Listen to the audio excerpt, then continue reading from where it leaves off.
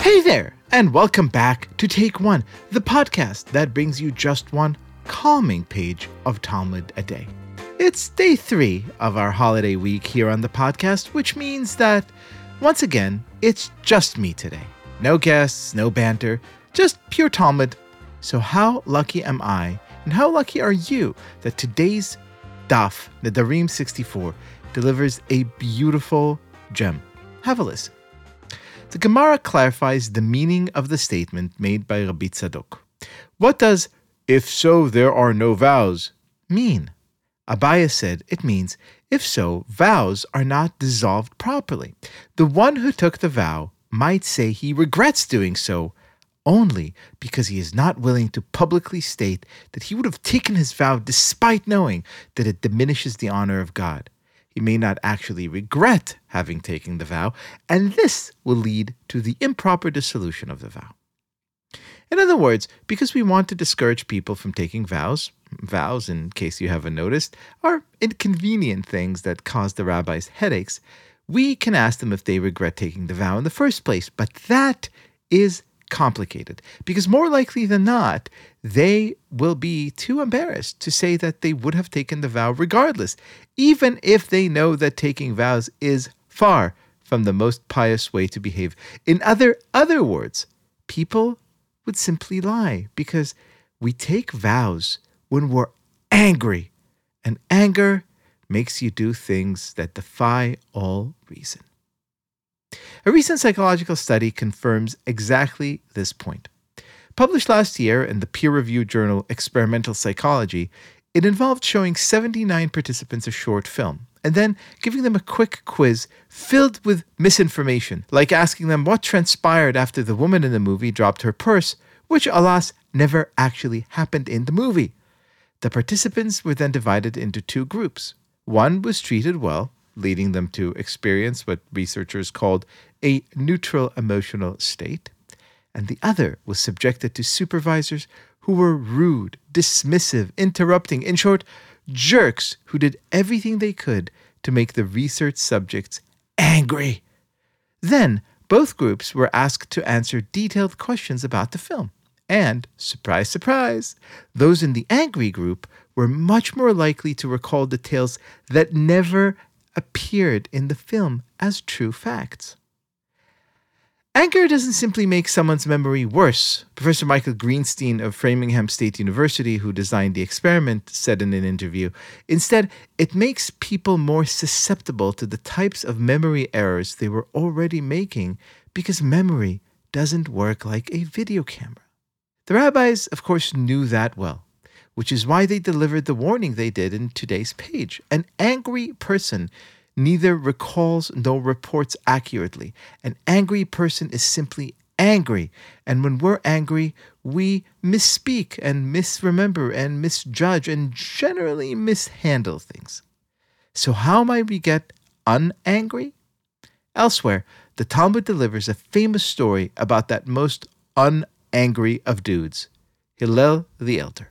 One day, the Talmud tells us, 2 rowdy gentlemen bet each other 400 zuz, a small fortune, on the following question: whether or not Hillel, the famous sage, known for his good nature, could be made angry.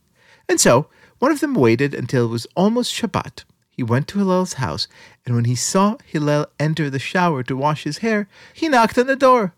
"Where is Hillel? Who here is Hillel? Who here is Hillel?" he cried. And Hillel, doing what probably most of us would do, wrapped himself in a towel and came out to greet the stranger. "My son," he said, "what do you seek?" And the man then asked him a profoundly idiotic question. Why were the heads of Babylonians oval? Now, if I was Hillel, I would probably just fume at the stranger asking stupid questions when I was trying to take a shower before Shabbos, but Hillel did nothing of the sort. "My son," he said, "you have asked a significant question.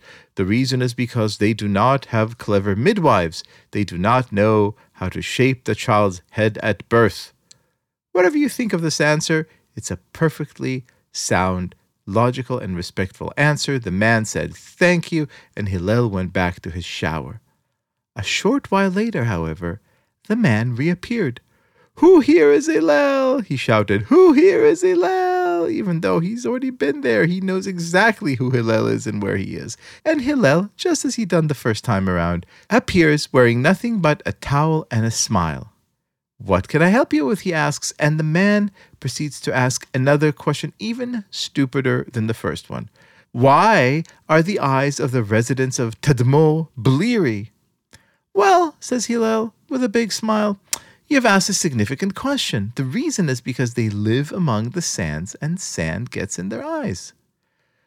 The man says thank you, goes away. Hillel goes back inside and back to the shower, and a few minutes later, again the knock on the door, and again that battle cry, "Who here is Hillel? Who here is Hillel?"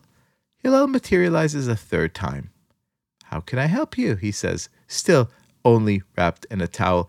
And the man asks another very stupid question. "Why do Africans have wide feet?" And Hillel says, "Well, because they live in marshlands and their feet widen to enable them to walk through swampy areas." Again, the answer matters less. What matters is what happens next. At that point, just as the story is getting kind of annoying and ridiculous, the meddlesome stranger breaks down. "I have many more questions to ask," he said, "but I'm afraid lest you get angry." Hillel never flinches. He fixes the towel, sits down, and calmly tells the man to ask whatever question he wanted. The Talmud continues.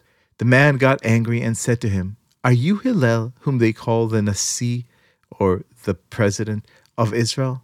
He said to them, "Yes." He said to him, "If it is you, then may there not be many like you in Israel."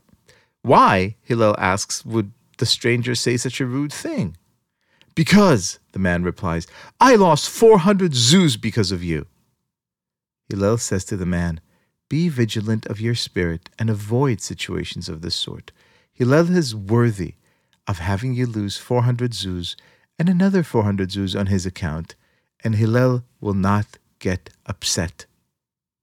Here's hoping we could all be like Hillel, thinking about other people and their feelings before we take vows and make statements, and teaching ourselves how to defeat anger, and, to put it in very Jewish terms, always striving to find our inner Zen.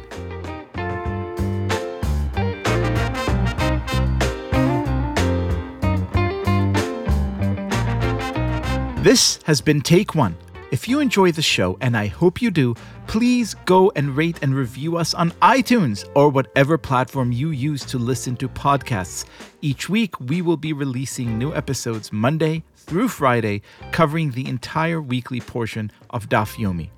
Take One is a Tablet Studios production. The show is hosted by me, Liel Leibowitz, and is produced and edited by Daron Ruskay and Quinn Waller. Our team also includes Stephanie Butnick, Josh Cross, Mark Oppenheimer, Sarah Fredman-Ader, Robert Scaramuccia, and Tanya Singer. For more information, go to tabletmag.com/takeone or email us at takeone@tabletmag.com. You can find us on Twitter at TakeOneDafyomi or join our Facebook group by searching for Take One Podcast. I hope we have made your day a little more Talmudic, and we will see you again soon.